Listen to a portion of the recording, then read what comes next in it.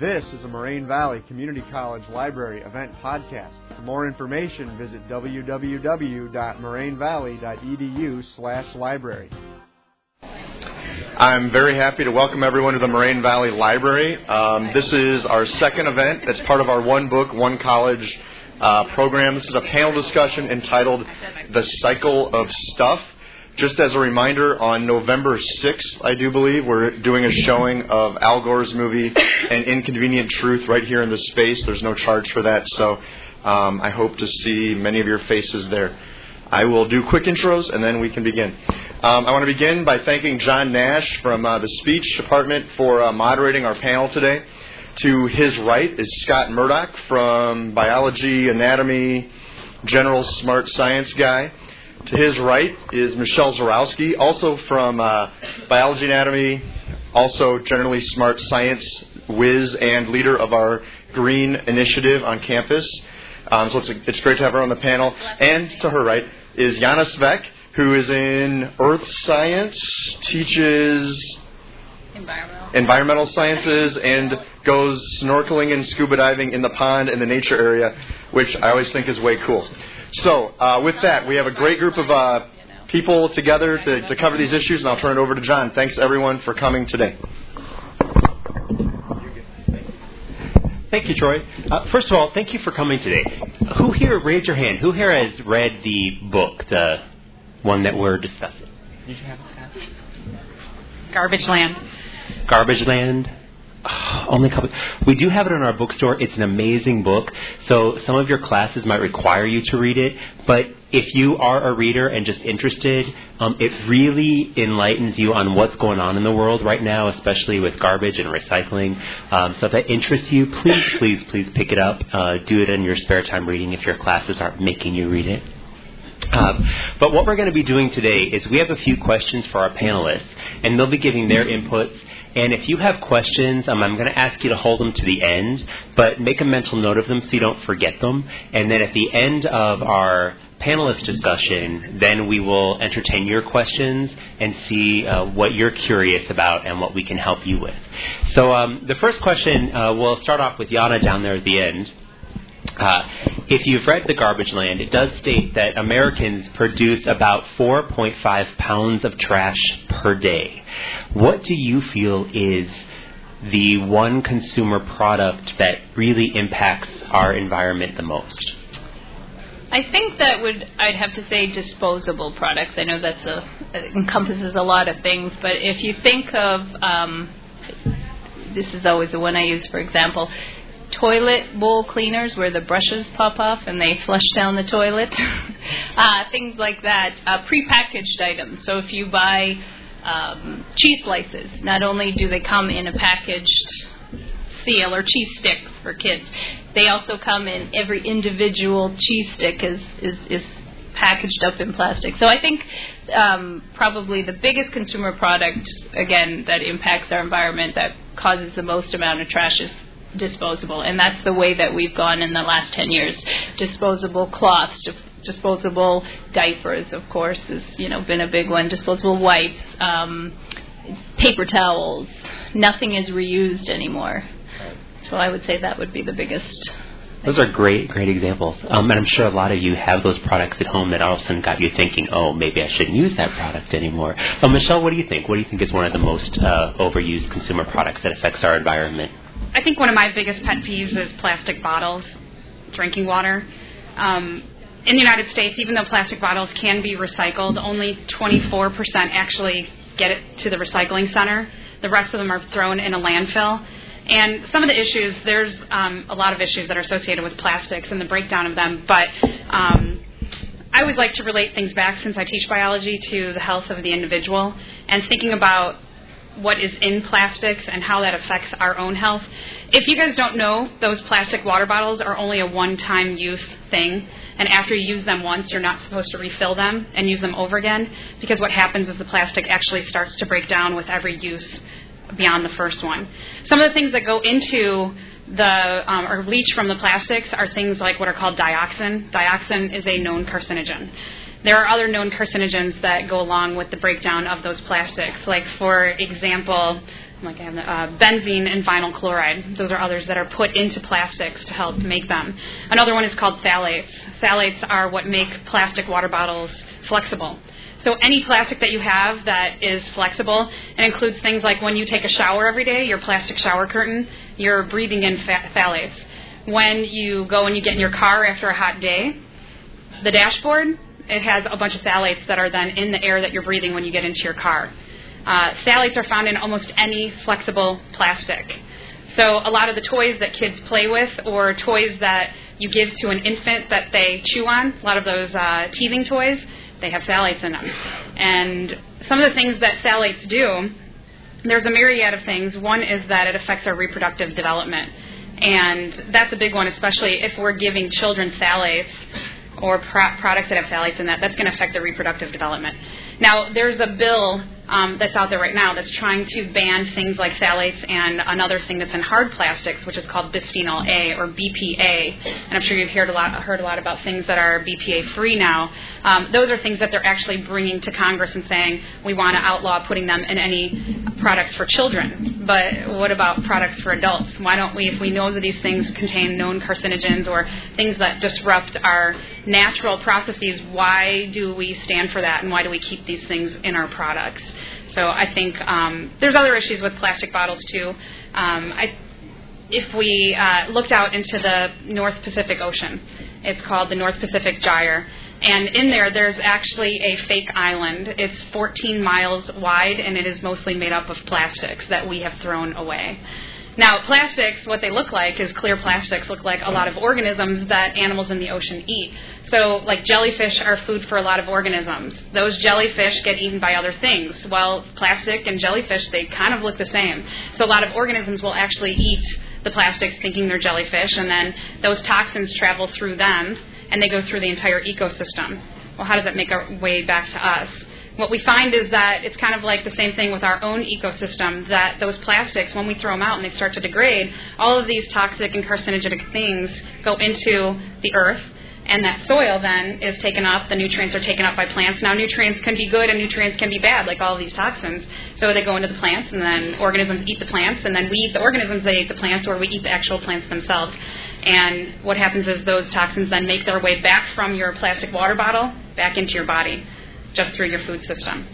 The other thing that happens, too, is that plastics also suck up heavy metals and other toxins. Now, some of these heavy metals, what they are is they're they're fat soluble. So that means that they are absorbed into your fat.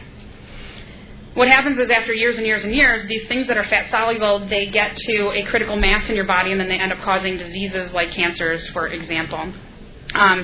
What happens also is that plants, whatever nutrients that they suck up, the organisms that eat plants, they take in all the toxins that the plants took up. Now, the next level consumer, they eat the organism that ate the plants. They get not only the toxins of the organism they ate, they got the toxins that the plants absorbed.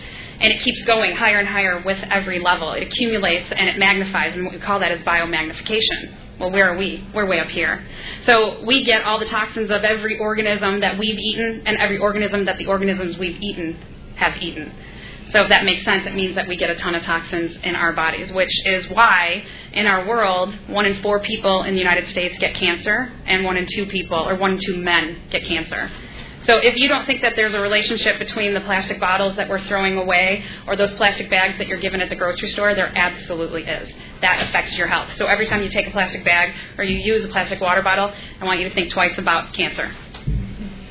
And the plastic bags actually go back to what Jana was saying. That is a non-reusable product where you could easily carry a cloth bag to the grocery. All right. Scott, how about you? What do you think affects us?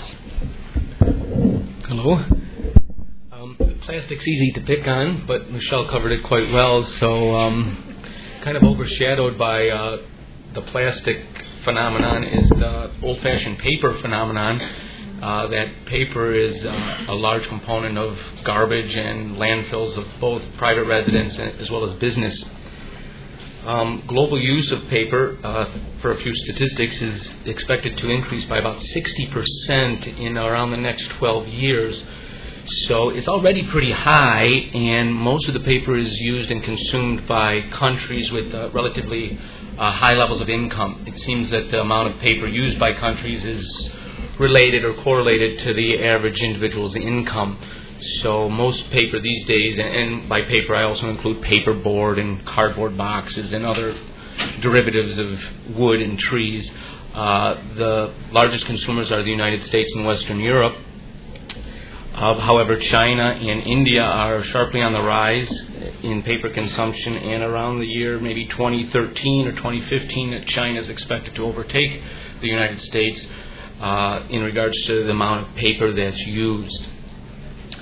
Incidentally, if you care to hear a number, by around the year 2020, it's expected that the global paper consumption will be about 600 million tons of paper per year.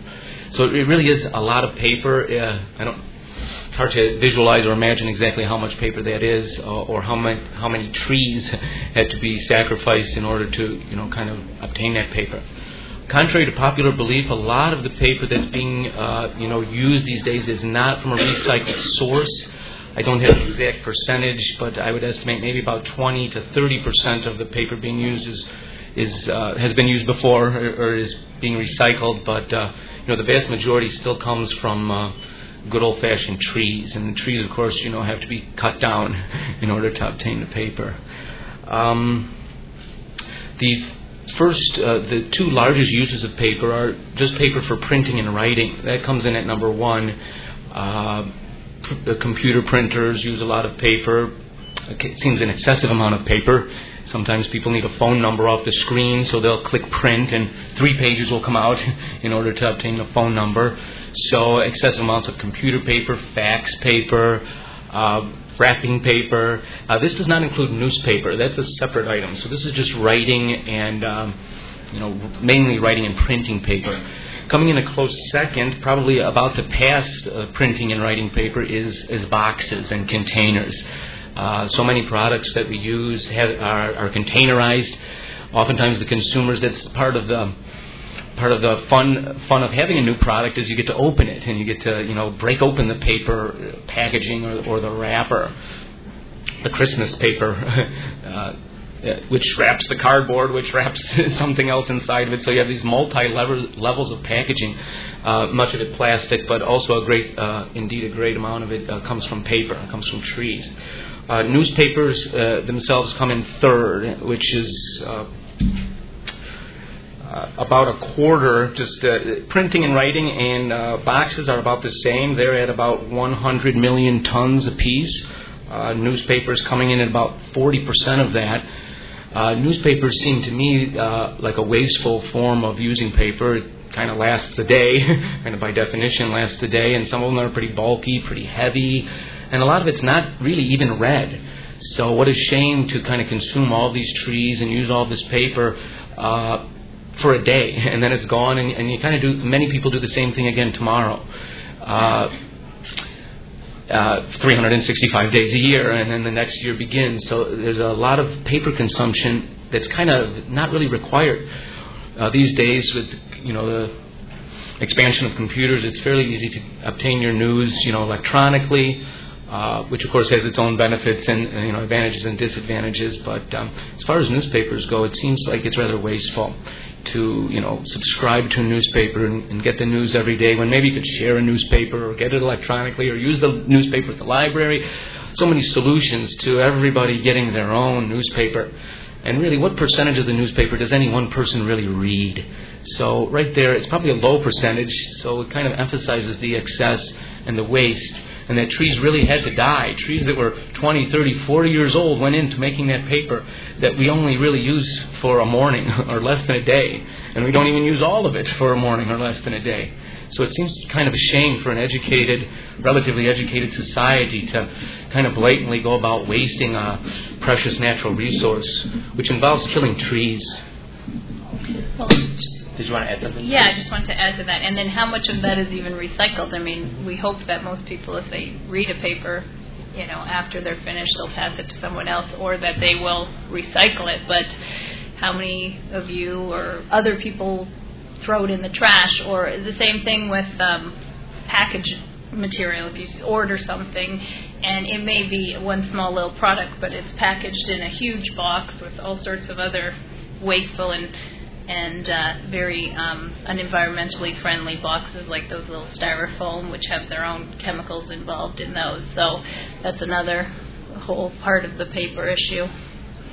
Oftentimes the boxes are intentionally made larger than the product to emphasize that they're big, and they're just as large as the competitor.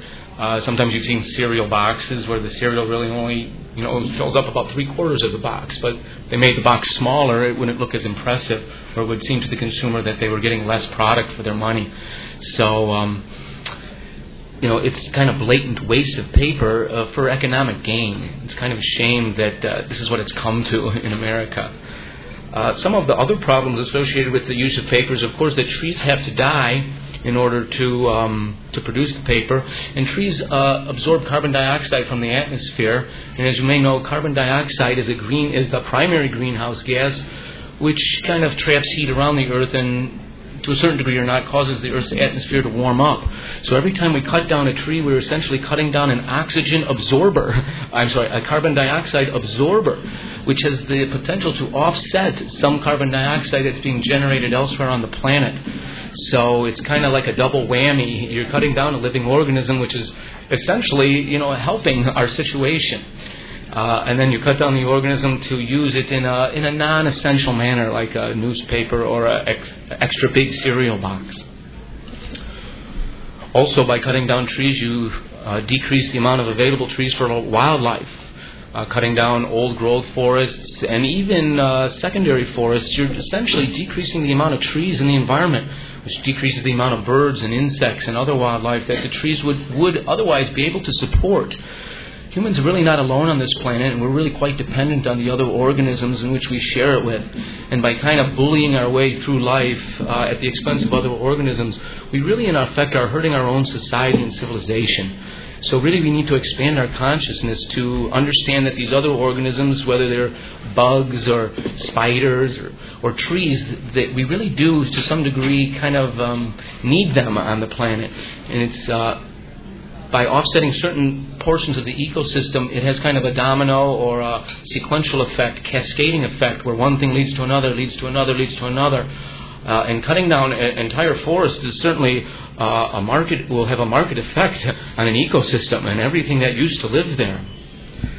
Lastly, as far as the problems associated with high amounts of paper use, are the contaminants in which paper mills expel into the environment. This is not quite as publicized as some of the other aspects of paper use, but the mills themselves, in generating nice, pretty white paper, cutting the wood to size, etc.,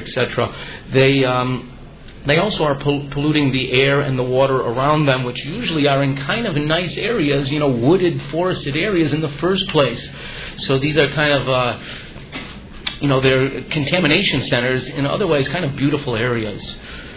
So the use of paper, I think, is one that could easily be reduced by each and every citizen in America, all college students and teachers.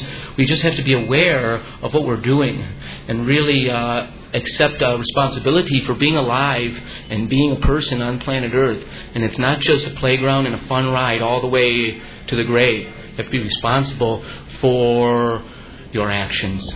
Okay, thanks, Scott. Just a quick review. We do have some of the overused consumer products, which would be the non-reusable products that Yana talked about, the plastics that Michelle talked about, and the overuse of paper that Scott talked about. Michelle, I'm going to ask you to elaborate on this one. The title of this panel is The Cycle of Stuff. What natural cycles are interrupted by our overuse of these products?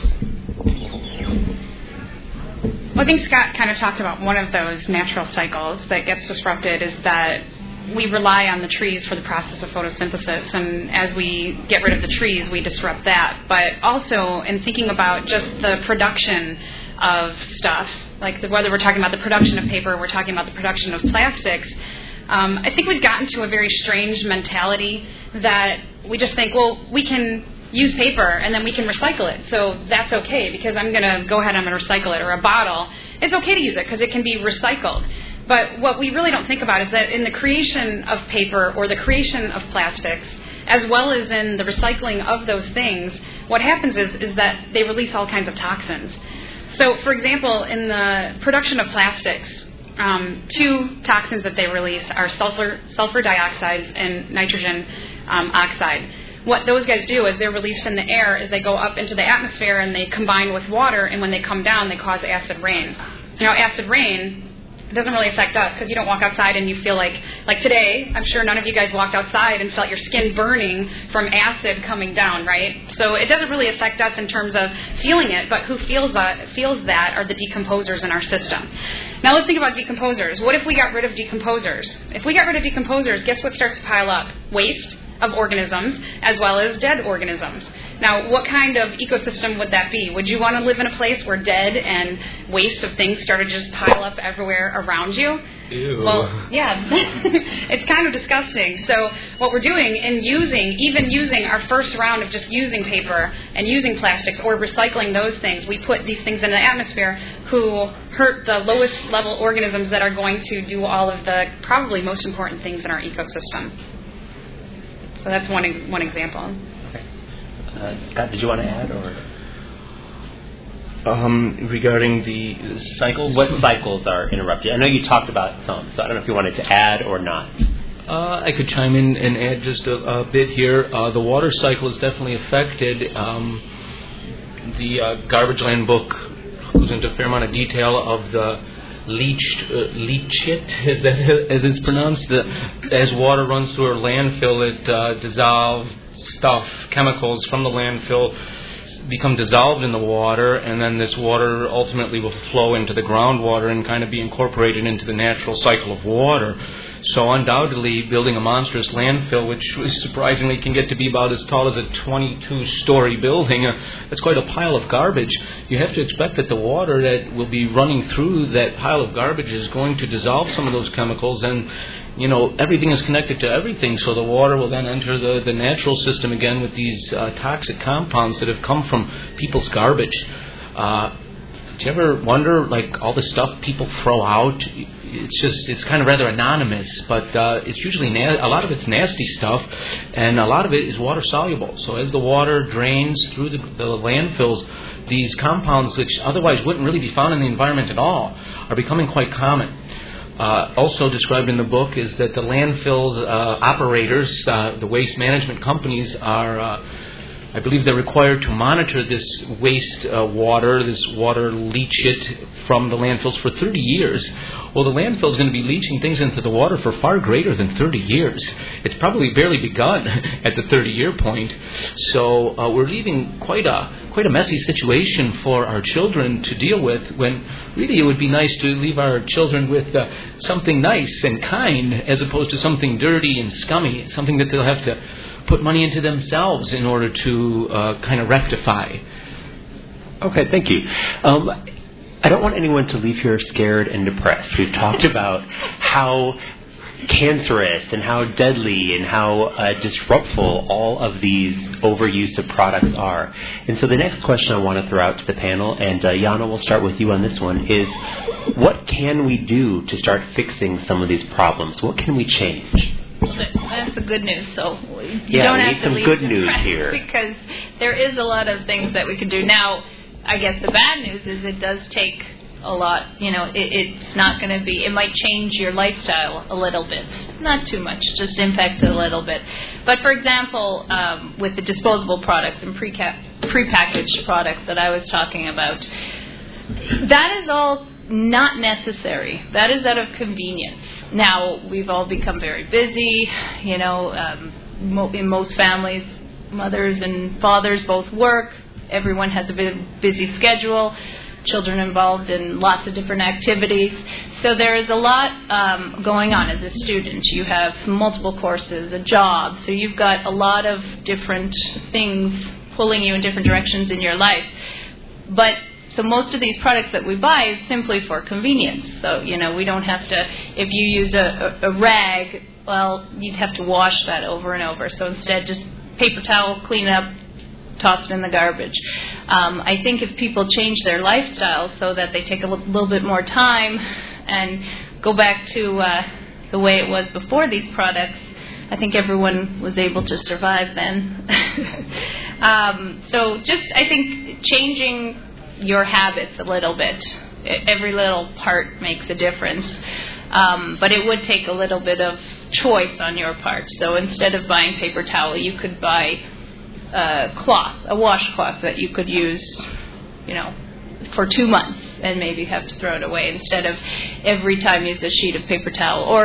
Or diapers, or toilet bowl cleaners. You can probably use a plastic toilet bowl cleaner instead of flushing away the end part. So I think just how do we fix it? It's a little bit of a change of a lifestyle, and the consumer needs to think about the choices that they make and the impacts that the choices make on the environment.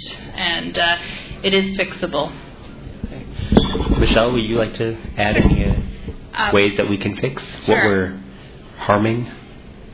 I think one of the phrases for the environmental movement has always been reduce, reuse, recycle. And if we go back to what the importance of those words mean and the order that they come in, it really comes in the order of things we should be doing. One is reduce. And so before we get to the recycle or the reuse or the recycle, we really should reduce what we're using. And like Yana said, I think it's just a lifestyle change. We are very brainwashed into thinking we need this stuff. The plastic industry, back in 1993, they spent $18 million to say how good plastics were and how much we needed them. So there was information all over the place, all over the news, all over the media, in your commercials, and even infused into TV shows as well as movies that said, you need this plastic stuff. So if it's bombarding you from every angle, yeah, you start to believe it. But I think we are smarter than that. We can start to think, okay, if there is this stuff that is toxic to us and to our environment, maybe we can say, you know what, I don't want that stuff.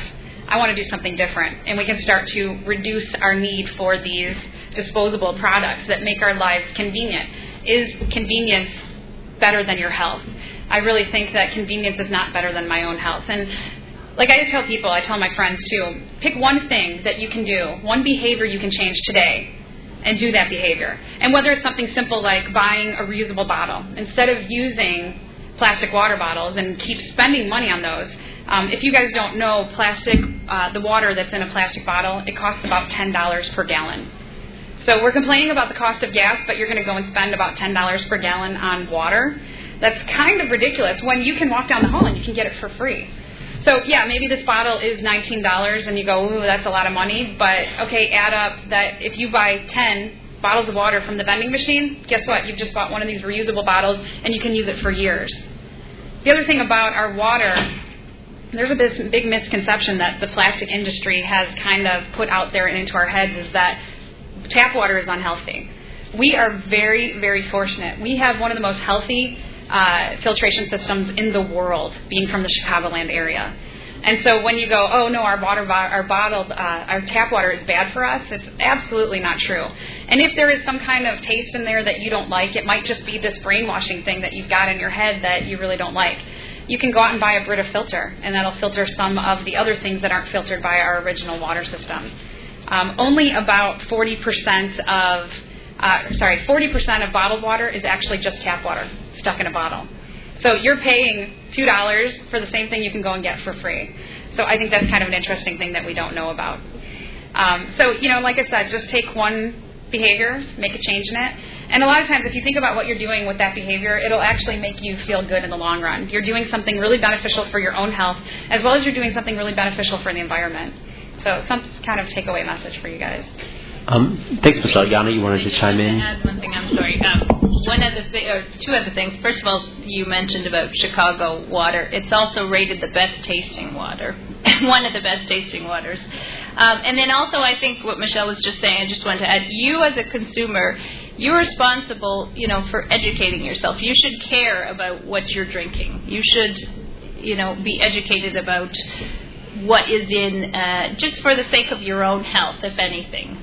And the health of, your children down the road or other generations. So I think every consumer should become educated about the products that they're using, not only what is in the product, but where did that product come from, which is a whole other topic. Right. Scott, what do you think we can do to fix this problem? Maybe a better term than actually fix the problem would be to attempt to avoid it in the first place. And I think, as Michelle mentioned, one of the best ways to avoid this excessive amounts of garbage is just to reduce the amount of garbage that each individual creates. So you really have to develop an awareness as to your habits. Do you really throw a plastic water bottle in the garbage? Did you throw your old homework away in the garbage, as opposed to putting it in a recycle bin?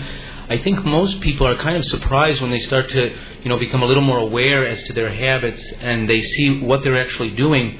And especially most of you young people out there, you've kind of been brought up in this society, and we're certainly not saying like you're knowingly doing anything wrong. Most people don't really realize the consequences of their actions. It's really kind of just coming to light in the population. So now that it has come to light, I think it's kind of our responsibility to be aware of what we're doing. And to not just kind of look the other way and kind of once it's in the garbage, who cares about it? These are kind of arguments based on ignorance. And here at a college, I think our main goal is to move away from ignorance and to be more aware of really what's going on. So that's kind of what these discussions, I think, are designed to do, to bring awareness to people, but you really have to employ it in your own life. We can talk about different ways to deal with the garbage, or whether we should be composting or not, or how much can we recycle. But I think if we just reduce the amount that we really need in the first place, we wouldn't have to deal with all of those other issues, because the excess garbage won't even be being generated at all. You'd be amazed at really how little the little portion of waste that each person really needs to make and still get by and have a happy life. It doesn't have to be a kind of leaving a trail of garbage wherever you go, like little children playing, leaving a trail of toys because they don't pick up after themselves. It's kind of like what's happening in America. We're leaving a trail of trash because we just generate so much of it. So by being aware, how many times do you go to the garbage can and dump something in? How many times do you really recycle what you should? Do you wash out your yogurt container? I know it's a hassle to wash out the yogurt container. It's a lot easier to just throw it in the garbage. But to recycle it, you really have to wash it out and then put it in the proper recycling bin. It does take more energy. It does take more effort. But this is what we have to face up to. It's kind of part of using the product. If you really want it, then you should kind of accept the responsibility for it all the way to the end. So I think the best way that individuals really can make a difference is by just being aware of their own habits and then changing them a little bit if it's required for the benefit of the environment. It's hard to do anything proper if you really don't even know what you're doing. So the first thing is to know what you're doing, and then evaluate it and perhaps make adjustments in the behavior if you are leading a kind of wasteful lifestyle.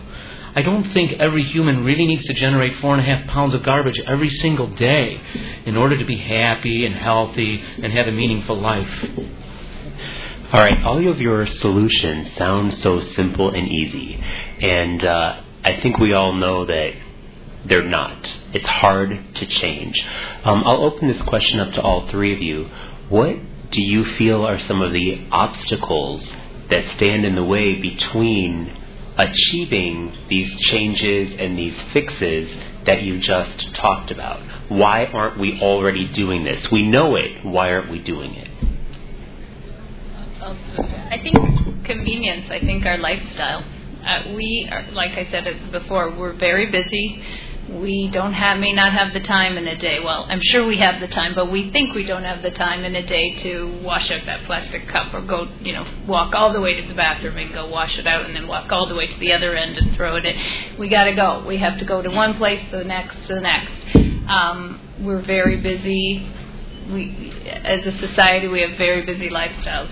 Other barriers are a lot of people are unaware. I'm sure some of the stuff about plastic and paper you may not have known. You may not have known that the water bottle that you're drinking from probably was not tested and actually just came from the tap water.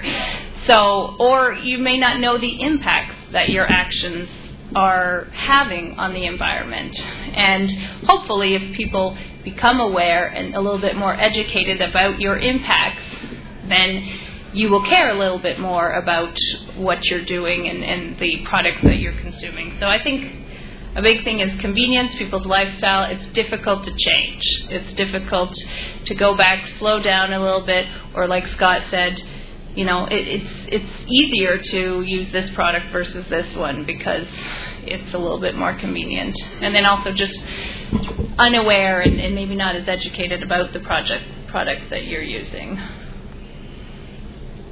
Either? I think another thing is there's a lot of pressure to have the newest and the latest and the greatest thing, and that, like for example with iPods, you might have an iPod that works perfectly fine and they come out with these new colored ones, and so now you're like, ooh, I want a purple one, and so now you're like, oh, I'll get rid of my old one and I'll buy this pretty purple one. And part of the problem is that we're actually, in our society, we actually praise people who have the newest and the brightest and the coolest thing, and we don't think about, well, that other thing that we had, that white iPod that's 5 years old, works perfectly fine. That there'll be people in the world who would be happy to have that, but for some of us who maybe have more resources, we can buy the newest and the greatest thing. And I think that's a big problem. That's one of those issues that we are so programmed into thinking that unless I have the best and newest thing, I'm not good enough. And Scott and I were talking about this, that a lot of times our happiness is tied to things rather than to people or experiences. And that you think that I think Scott was saying that in the 80s there became this culture of shopping as a habit rather than as a necessity. That before that people would go shopping because they needed stuff. Now we go shopping because we want to see what's out there, what's new, what's the prettiest. Recreational shopping. Yeah, and so, and we go shopping now as a way to make ourselves feel good. It's become an activity in our lives, and I'm sure a lot of you guys are probably going, oh yeah, sometimes if you're bored, you go, I think I'm going to go shopping, and you get all excited because you're going to see what's new and out there, and that makes you feel good. But why does it make you feel good? If you really get down to it, we're programmed. The marketing has programmed us into thinking that you have to have the newest thing, that you're not in style. And there's a video out there, if you guys, it's a 20-minute video, it's really well made, there's a lot of good research in it. It's called The Story of Stuff. And she did some research into this whole idea of this marketing brainwashing, and she makes this point that you go home after a long day of work, you watch TV, you're shown on TV all this new stuff, and you think, I don't have the new stuff, I suck. And then you feel bad about yourself, and then you go shopping and you buy some of the new stuff, but then you go to work, and months later you don't have the newest thing, so you feel like you suck again, and then you have to start all over again. So you have to work more to get more stuff, and what are we doing? We're just working to buy stuff? When are we happy? When are we having experiences? When are we actually talking to each other or having a good time with each other? So I think it's kind of an interesting thing. If we really start to analyze what we need versus what we want, we might actually find a core of happiness in there. Scott? Just maybe adding on to what's already being said, I think the barrier oftentimes is this idea that we're supposed to be buying things that's kind of part of American culture. All the commercials on the computers and the TV telling us the new products and kind of making us feel a little bit inept or inadequate if we don't have some of them at least. So, we attempt to go out and buy extra stuff that we really don't need. Again, it might satisfy some void temporarily, make you feel a little happy. But maybe you've had this experience. I have. I know that the thing, when I want something, it seems it's better before you get it. and then you get it, and it kind of goes into your other heap of stuff, and it loses its magicalness. It loses that attractiveness that it originally had. So I think oftentimes it's the people's just the desire for something, that feeling that they want something, that's what keeps people going out and buying a lot of things that they really don't need. So this idea of recreational shopping or just shopping for something to do, it's really detrimental to our society. Nothing really comes of it. You don't really become a better person. You don't learn anything. You don't have any real experience to share. Anyone can shop. If you have a couple bucks, you just go out and buy something. It's nothing to be happy about. So it seems like it's a false sense of happiness that we keep striving, but we never quite get happy because we always have to keep buying in order to stay there. So I suspect by just looking at our shopping behaviors and things, do we really need it or do we just want it? You really have to differentiate between your own needs and wants. Sometimes we want something so bad we'll tell somebody we need it. Wanting and needing are two completely different, states of psychological phenomenon.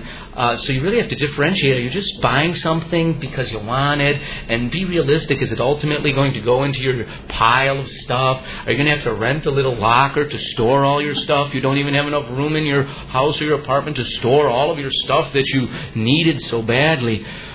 You really have to be realistic. When you're at the checkout counter with that big cart of stuff, is everything in there really required? Maybe take another round through the store and drop stuff back off. It sometimes might make you feel good that you're living a simple life, a life of low impact, and not leaving a big, heavy footprint on planet Earth. It really does has its own little sense of happiness, and it's a real, authentic sense of happiness that wasn't just bought at a store because it was on sale. And just touching upon what you all three just said, it seems you are saying that people living in the United States, primarily Americans, want all of this stuff compared to, say, people in other countries or our ancestors. Would any of the three of you like to comment about why that is?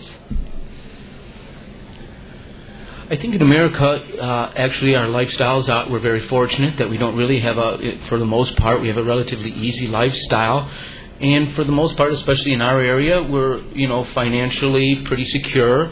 And sometimes, we can get a fair amount of money where we have excess money, apparent excess money and so we feel like we have excess money, we should go use it and we should go spend it. So, I lost my train of thought, excuse me. That's okay. Michelle or Yana, would you like to chime in? And then we'll open it up for questions. Well, I think our lifestyle in America, North America, Canada as well, we are among 20% of the population, and we use 80% of the world's resources. I mean, we're in a very different category than most of the world. Like Scott said, we live a very different lifestyle than most people. We have the luxury of being able to go out and buy stuff we want, not need. Whereas a lot of other people in other countries, they do not have that luxury. They can only buy things, if they can even do that, of what they actually need. So I think that makes us separate from a lot of the rest of the world, is that we do have the luxury. We have the economy and the ability to do so. And I think that's a big difference. I was going to say, I think another issue that we have in terms of our lifestyles are the way our government regulates things.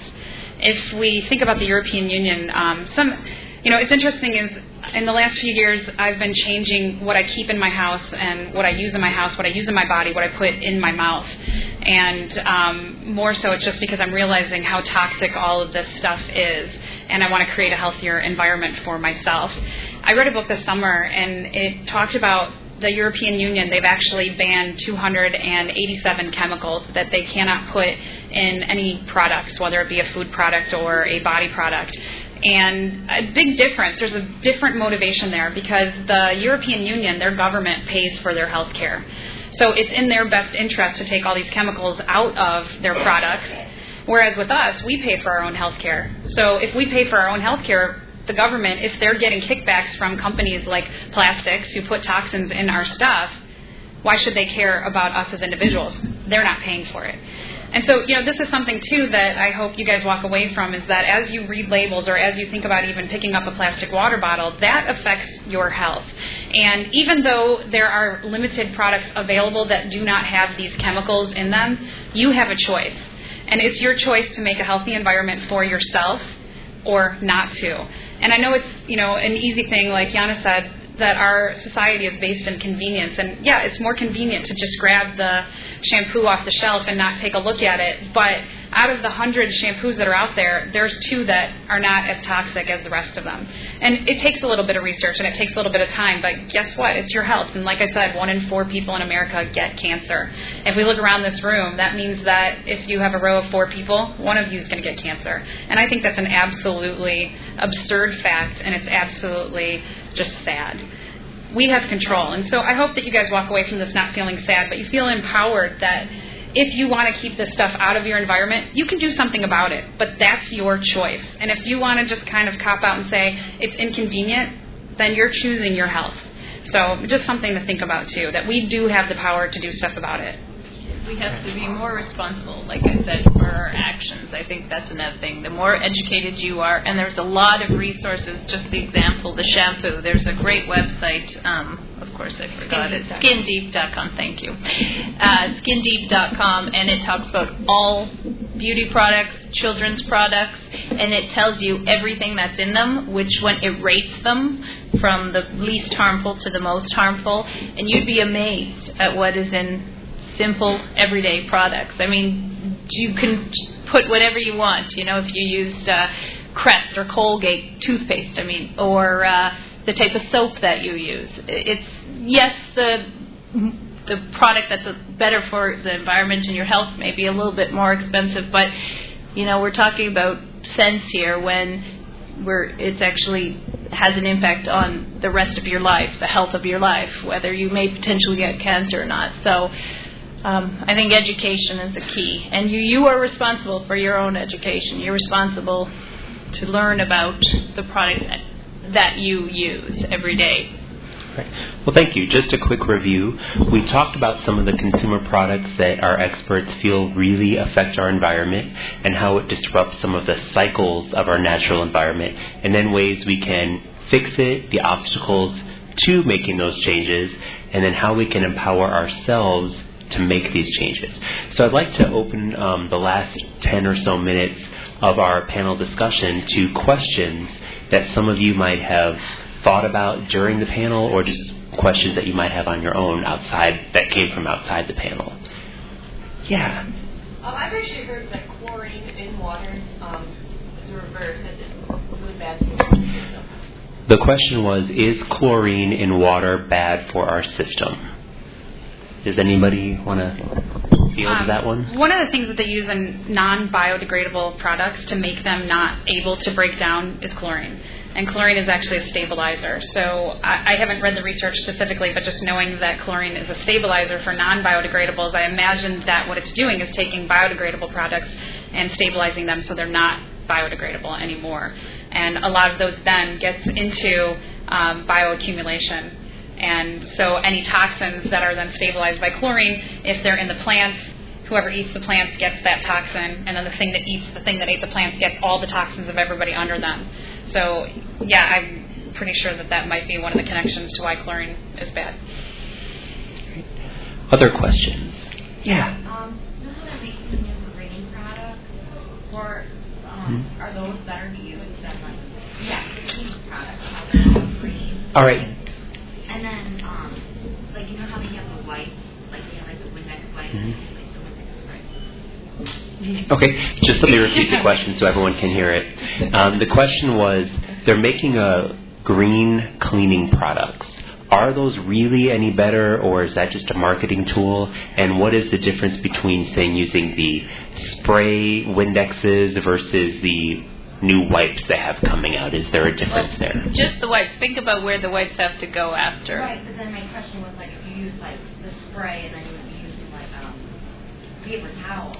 But then or lint-free or, cloth. Yeah, you could use cloth or a very good, Windex. This is just vinegar and water.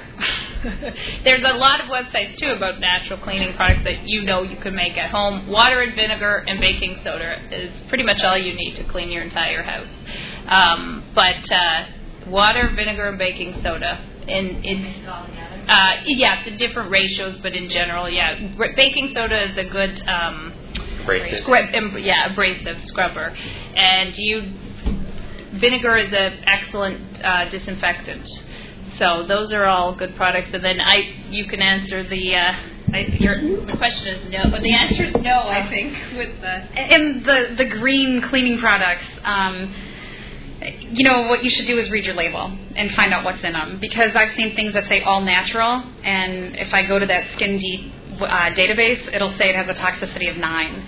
So you really have to look and see what's in them, and you've kind of got to know what to look for. So, it's a marketing ploy, as Yana said. You just might be falling for something that says all natural or green. Things to look for on the label will say biodegradable. If it's biodegradable, non-toxic, those are words that are regulated. But when they say all natural, that doesn't... Yeah, all natural and green are marketing ploys. They don't have a regulatory body behind them. And one other comment regarding green products in general. I just read an interesting statistic that said 48%, I think, of Americans polled said that buying green products is good for the environment. And I thought, well, yeah, they said they mistakenly thought they were good for the environment, and I didn't quite understand because I thought they were good for the environment too. But I think the point of the issue is that they're just less harmful. Green products are still products.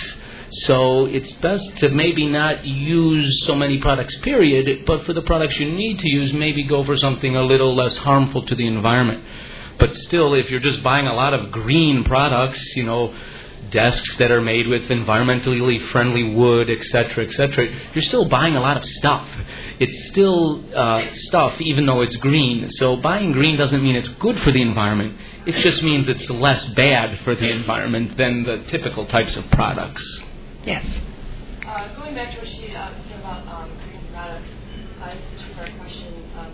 Is Moraine Valley going to invest in just purchasing baking soda, vinegar, or really basic disinfectants?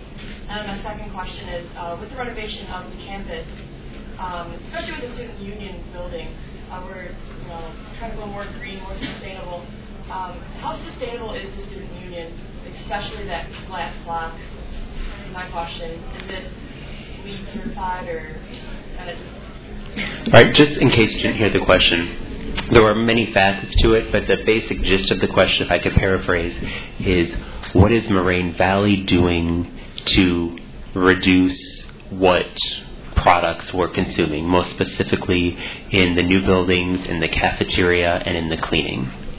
Well, I can at least speak to the green products. I know that 95% of our cleaning products and things that you find in the bathroom are non-toxic. So that's actually something that's really good. There have been a lot of initiatives that people have taken of their own accord to just go ahead and start doing things that make sense for our health here on campus. So you guys should be really happy about that because we do have a lot of people who are thinking in your own best interest. In terms of the student union, that's probably a bigger question than maybe the three of us can answer. I know that Scott and I consulted on the building of the science building, and they did, and Yana too, that between the building and the landscaping, we are putting our input into ways they can make things greener. They didn't ask us for our opinion on the student union, so I can't properly answer that. Other questions?